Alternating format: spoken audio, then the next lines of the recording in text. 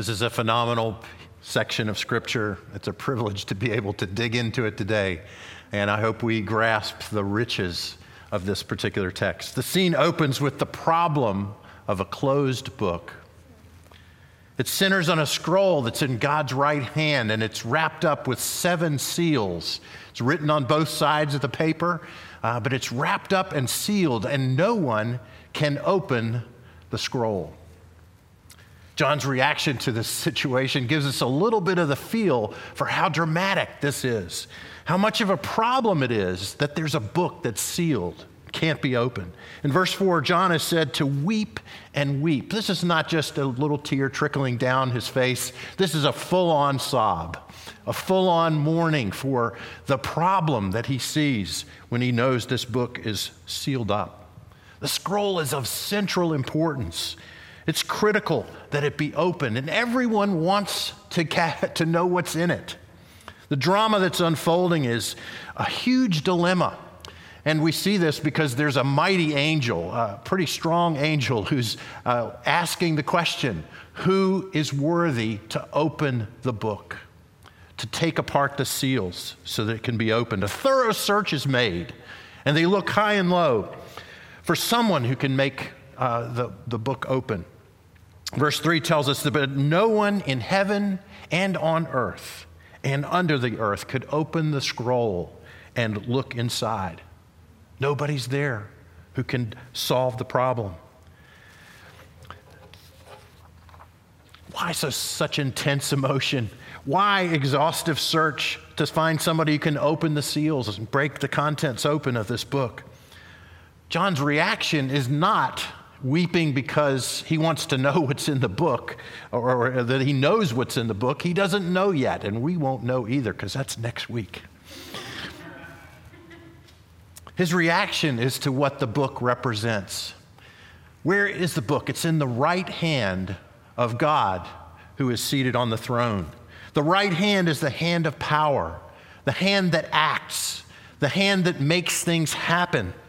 And so part of John's weeping in this closed book, the problem with a book that can't be opened is the problem of, will God ever do anything? Will his purposes ever be worked out? Will the things that we long for actually occur? There's no one worthy to execute his purposes. That's what opening the book means. The tension is intense. John weeps because he brings to the throne room all sorts of concerns and cares and issues that he longs for God to solve. He has great questions that he would love to have answered. The unopened scroll represents the absence of a solution to the things he brings with him that he longs for God to do, to make action, to accomplish. John's context, we know from what he's told us this far and what we know about his situation, is he's deeply concerned. Will the church be able to survive the Roman persecution that's happening right now? It's that which has exiled him on this island. He brings with him the needs of a church for all the help that they need, for the struggles of daily life, for health, for provision, for their deliverance from sin and the failures of their life to be faithful to the calling that they have as believers. We've seen a little bit of that in the message to all the churches. Will they be able to overcome? Will they be able to function and survive effectively as God calls them? And we too live with the problem of a closed book. We don't see all the time how God's working. We feel like the book's closed in terms of giving us some answers about a lot of things that we would long to know, that we would long to see God moving and acting and doing. What God's will is closed to us in many ways. And it's difficult to live with the uncertainty of when and if he will act. Often it seems like the book will just remain closed and no answer will come to those things that we long for.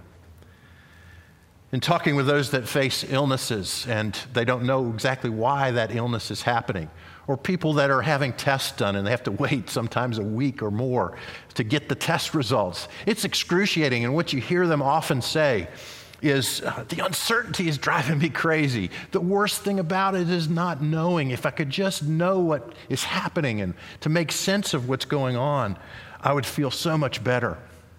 We are desperate to know where we stand, to make sense of our world, to be able to understand our situation and part of what may lie ahead for us. It's so stressful for us during this pandemic. It's one of those underlying stresses that we feel every day. When are things going to change? When can things get back to where they should be and where a normal life would exist? For the next couple of weeks, we're going to be in that place every single day of uncertainty until the election happens. We want to know what's going to happen and what the effect of that choice on election day will mean. Beneath, though, all the longings that we have, sometimes we aren't fully aware of the depth of what we are really longing for.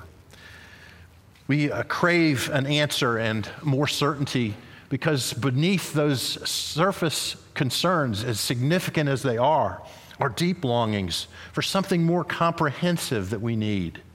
Our yearning for relief from pain, for health, carries with it a deeper desire for more pervasive healing, for healing from that impending death that lies ahead for each one of us.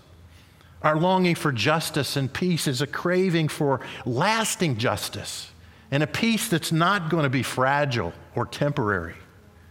When we get in touch with that longing, that deep, deep need, we're in the place that John finds himself.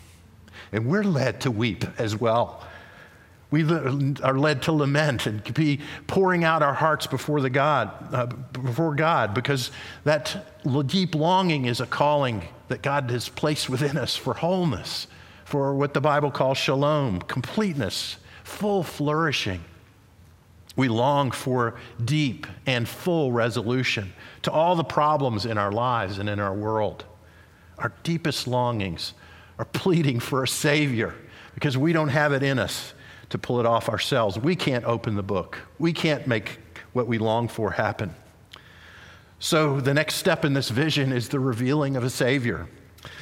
One of the elders quickly responds to John's weeping and tells him to stop.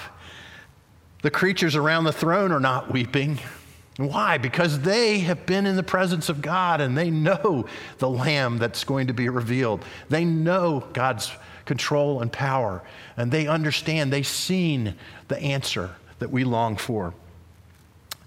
But the elder helps John to see true reality, to see things the way that everyone in that place in heaven are seeing. He shows him the Savior.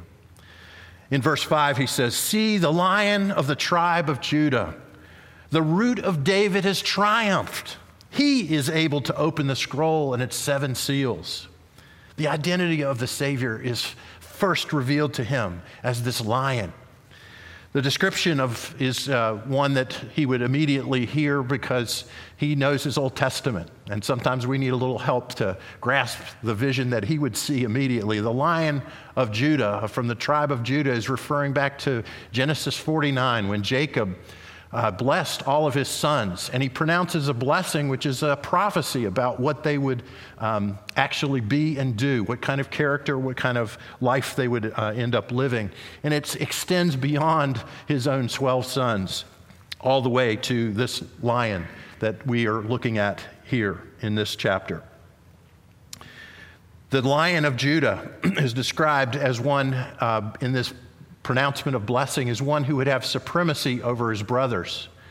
And he would be the one, as it's quoted there, that the scepter would not depart from Judah, nor the ruler's staff from between his feet, until to whom it belongs shall come, and the obedience of the nation shall be his.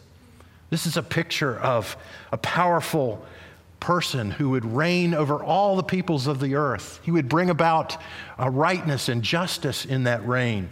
All the enemies of God would be defeated, and not only would Israel be rejoicing in the kingly reign of this descendant of Judah, but all the nations as well.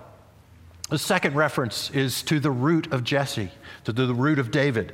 And it takes us to much of Isaiah's prophecy and other places. But chapter 11 is a beautiful picture of what would come immediately to John's mind. The root of David is a descendant from King David himself. A shoot will come up from the stump of Jesse. From his roots, a branch will bear fruit. This is a a descendant of David. Jesse is David's father, who would be different from his brothers. He would bear much fruit. And there's a description of who he would be as this wise and understanding ruler, having the Spirit of the Lord dwelling on him. And he wouldn't be the same as his brothers, as his previous Davidic house. He would be one who is superior in terms of his righteousness and his justice. He would be one who judges the needy with righteousness. And with justice, he would make decisions for the poor of the earth. He wouldn't just be a power-hungry leader, but one who understands the needs of those who are oppressed and downtrodden. And he would be one who wears righteousness like a belt and faithfulness around his waist, that key characteristics of righteousness and faithfulness. And then what he would accomplish by this righteous reign, this powerful reign, would be the peacemaking between warring parties that exist on the earth. And you know this phrase of the calf and the lion lying down together. The little child will lead them. The child playing at the cobra's den. The wolf and the lamb together. It's a picture of sworn enemies being brought to a place of peace and harmony and unity. This is what the picture of the Lion of Judah and the root of Jesse, the root of David, means. A powerful ruler who comes to make all things right, to bring true righteousness, justice, and peace by his powerful reign. The vision of this divine, powerful ruler is one that presents a picture of the answer to everything that we long for, to having everything be made right, to heal the wounds and the brokenness and the divisions of this world. But just after we've taken in this powerful, victorious Savior, the Lion of Judah, the root of David, we see an incredible contrast. The lion is now a lamb. John looks in verse 6 and he sees a lamb looking as if it had been slain, standing in the center of the throne. It's a picture of Jesus who's both lion and lamb. And this turn should just shock us, as it did many of those who saw Jesus in his day, who lived out this lion-lamb combination. This is the heart of the Christian gospel that we see here presented in Revelation. The good news that is so incredible, the one who is powerful to bring about the righteous change, the righteous reign that is full of justice and mercy and peace and goodness, where everything is put back together, does so through suffering and death.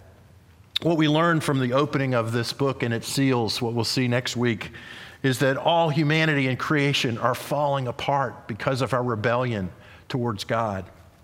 Every kind of problem and every kind of calamity is going to be named, not only in this vision, but in visions to come throughout Revelation, that are describing our daily life of those who have rebelled against the way that God has made us and designed us, and consequently, the world is deteriorating.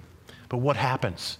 The powerful one doesn't come in judgment, he comes in mercy to die in our place, to take all of the calamity on himself, to take our brokenness and the destruction that we cause because of our rebellion and sin upon himself. And he pays our debt. He goes to death so that he takes away our sin, takes away our brokenness, takes away that which is wounded and broken in this world. He dies in our place so that we might live, that we might be freed from that brokenness to sing a new song. And that's where this passage takes us. In verse 9, we see this gracious redeeming act is celebrated. With your blood you purchased for God persons of every tribe and language and people and nation. The reign of the Lion who is subduing all the nations and bringing them into obedience is accomplished by the work of the Lamb.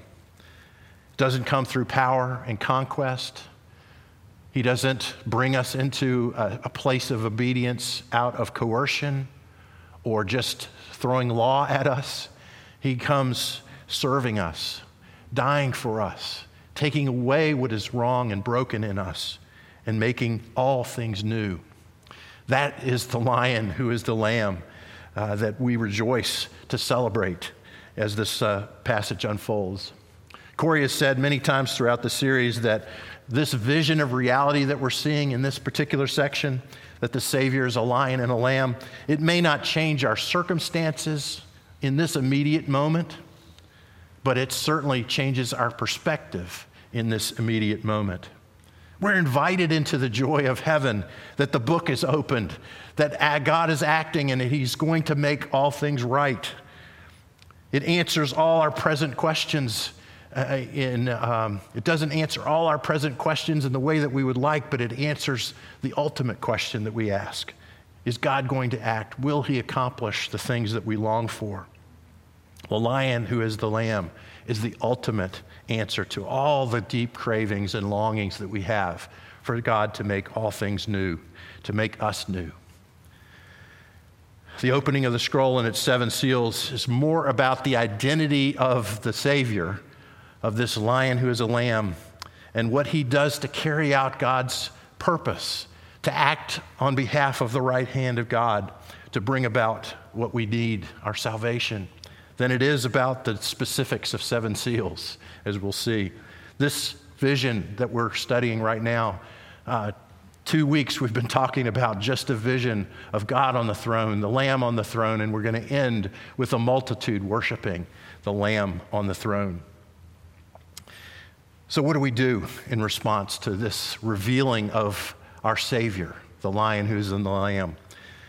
We respond by singing a new song. After the Lion who is a lamb is revealed as the one who can open the book and the seals, 3 new songs are sung in successive, crescendoing, widening circles of participation and vigor and loudness. First, it's the 4 living creatures and the 24 elders who fall down before the Lamb to sing this new song in verse 8. Then they're joined by the voice of many angels, numbering thousands and thousands and 10,000s of 10,000s. That's a way of saying as many as you can count, beyond what you can count. It's myriads of creatures now worshiping the Lamb along with the elders and the living creatures in verse 11. And the third song, it's like the grand finale to the Hallelujah chorus. Every living creature in heaven and on earth and under the earth and in the sea, that's every single place that any creature exists, are wholeheartedly joining in the new song of praise and honor to the Lamb. The scene is an ever-increasing crescendo of worship and praise, all proclaiming, centering on the Lamb who is on the throne, who is in a place of power, who is exercising the work of God on the earth. The content of the song is all about the Lamb. It's not about anything else. It's about honoring Him, adoring Him, celebrating and praising Him. And from this, we learn that worship is at heart seeing the Lamb, seeing God through the lens of the Lamb, and valuing Him. We have said before, worship is formative. It centers and reorients us. It gives us the perspective that we need to negotiate and make sense of this world. Worship is healing. When our hearts are given a clear perspective on the one who is above all valuable and worth adoring and praising and attributing a value to, worth submitting to, worth worshiping, worth giving our lives to, our hearts are reformed. Our loves that are bent and misshapen get straightened out. That's what worship does for us. It's fundamental and critical to our being. So how do we join in singing a new song? We don't need to be an excellent singer like our team up here, but we can sing a new song in 2 ways. First, we can sing a new song by regularly and personally and corporately worshiping God. And I'll just make a couple of suggestions. I know you know kind of what that means, but just to emphasize 2 things. First, that what we see in this passage is we ought to be bringing the deep longings of our heart. So every time you come to private time with the Lord, bring your deep longings to Him. Know that you desperately need a Savior who can open that book, who will act on God's behalf And you bring those deep longings to him, craving and yearning and pleading with him for his work of salvation, his work of redemption. And to keep craving and keep longing, even though you don't get all the answers that you might want. And secondly, this passage just tells us, underlines over and over again, this is not just a private affair. Every bit of the worship here is of a crescendo of volumes of people coming to center their lives and to join together in making a worship of the Lord, who is the Lion and the Lamb. We desperately need to join together. And I want to just suggest two things. Number one, it's critical, even in the distance situation that we find ourselves even now, to know that you are together worshiping with God's people. You need to imagine them there, in a sense like Hebrews 12. See that great cloud of witnesses that surround you as you worship. They may not be physically present with you, but the worship of God's people is happening, and we join together in that. Take advantage of every opportunity, whether it be with family members or with friends, to join together in honoring and worshiping the Lamb. We desperately need the encouragement and the support of joining together in a corporate way. So that's first, worship him regularly and bring your concerns and needs to him. But secondly, we follow the way of the Lamb by taking up our cross and following him. This is one way we could describe it as living the Lamb's way. We've seen that Jesus came to serve and give up his life for many. He took the path of weakness and suffering and death to defeat all our enemies and to bring about this great reign of peace and justice and righteousness. We're to follow him. So I'd encourage us to rehearse the way of Jesus, the way of the Lamb. Remind yourself of that song that is singing a song of the Lamb's way. Tell yourself, there's just multitudes of passages you can use. I'll throw out a couple. Whoever wants to be my disciple must deny himself, take up their cross and follow me. Remind yourself of that truth. My grace is sufficient for you, for my power is made perfect in weakness. Therefore, I'll boast and all the more gladly about my weaknesses so that Christ's power may rest on me. That's why, for Christ's sake, we should delight in our weaknesses, in insults, in hardships, in persecutions and difficulties. For when we are weak, then we are strong. Live the Lamb's way. That's a way to sing the new song. And it's in that living the Lamb's way that often people are going to have the Lamb revealed to them. And I'll just tell one quick story, one of my favorite stories. Becky Pippert, many of you may have heard of her, used to be an InterVarsity staff worker. She tells the story of trying to share the good news to help reveal the Lion who's the Lamb to a friend of hers who lived next door. She worked really hard caring for her. Good relationship was built. Many times of actually talking over the truths of the gospel and sharing those truths with her. No result. But one night, Becky came home hurting because she'd lost her mother. And she'd been through a long ordeal, and she was just spent. She was exhausted. She was down, discouraged, and crying. And her friend saw her and said, "Becky, what's the matter?" And they went into her apartment and started to have a conversation. And that evening, Becky just poured out her heart. She just was herself and said how much she was struggling, how exhausted she was, how much she had questions about what God was doing, how painful it was to lose a loved one, even asking some of the questions aloud that we all ask at times like that. Why did God take her? Why do I have this loss in my life? And it was that result that months later, the girl finally shared with her, "Becky, it wasn't your great job of sharing the gospel that brought me to know Jesus, but it was that night I could, for the first time, I could actually see how Jesus actually was real to you. I could see how he made a difference in your life because you showed me through your struggle, through your questions, through your pain, that God was real, that Jesus was meeting you and helping you in the midst of those struggles and those questions and that pain." So we're to sing a new song. The question for us today is, will you be amazed in fresh ways that lead you to a fresh new song? By seeing the Lion who is a lamb, seeing both the powerful God who has gone through the path of suffering and weakness and death to bring about the result of remaking life, remaking our world, and answering all the deep needs that we pour out to him. Will you see him and will you worship him fully? Let's pray together. Lord, we want to join that powerful crescendo celebration of honoring the Lamb. We want to see you more clearly as the one who is both powerful and merciful, who is full of strength and yet comes in weakness, who is full of truth and righteousness, but is also near in mercy and love. Lord, help us to see you as you are so that we might give you honor and worship, have our lives reoriented around the truth of who you are, and find ourselves singing a new song, both in the way that we see you and know you and worship you, and in the way that we live, living out the way of the Lamb. Lord, we look to you for these things, and thank you that you've opened the book and that you have acted on behalf of God to solve the deepest needs that we have. We rejoice in these things and give you praise and honor through the name of Jesus, our Savior. Amen.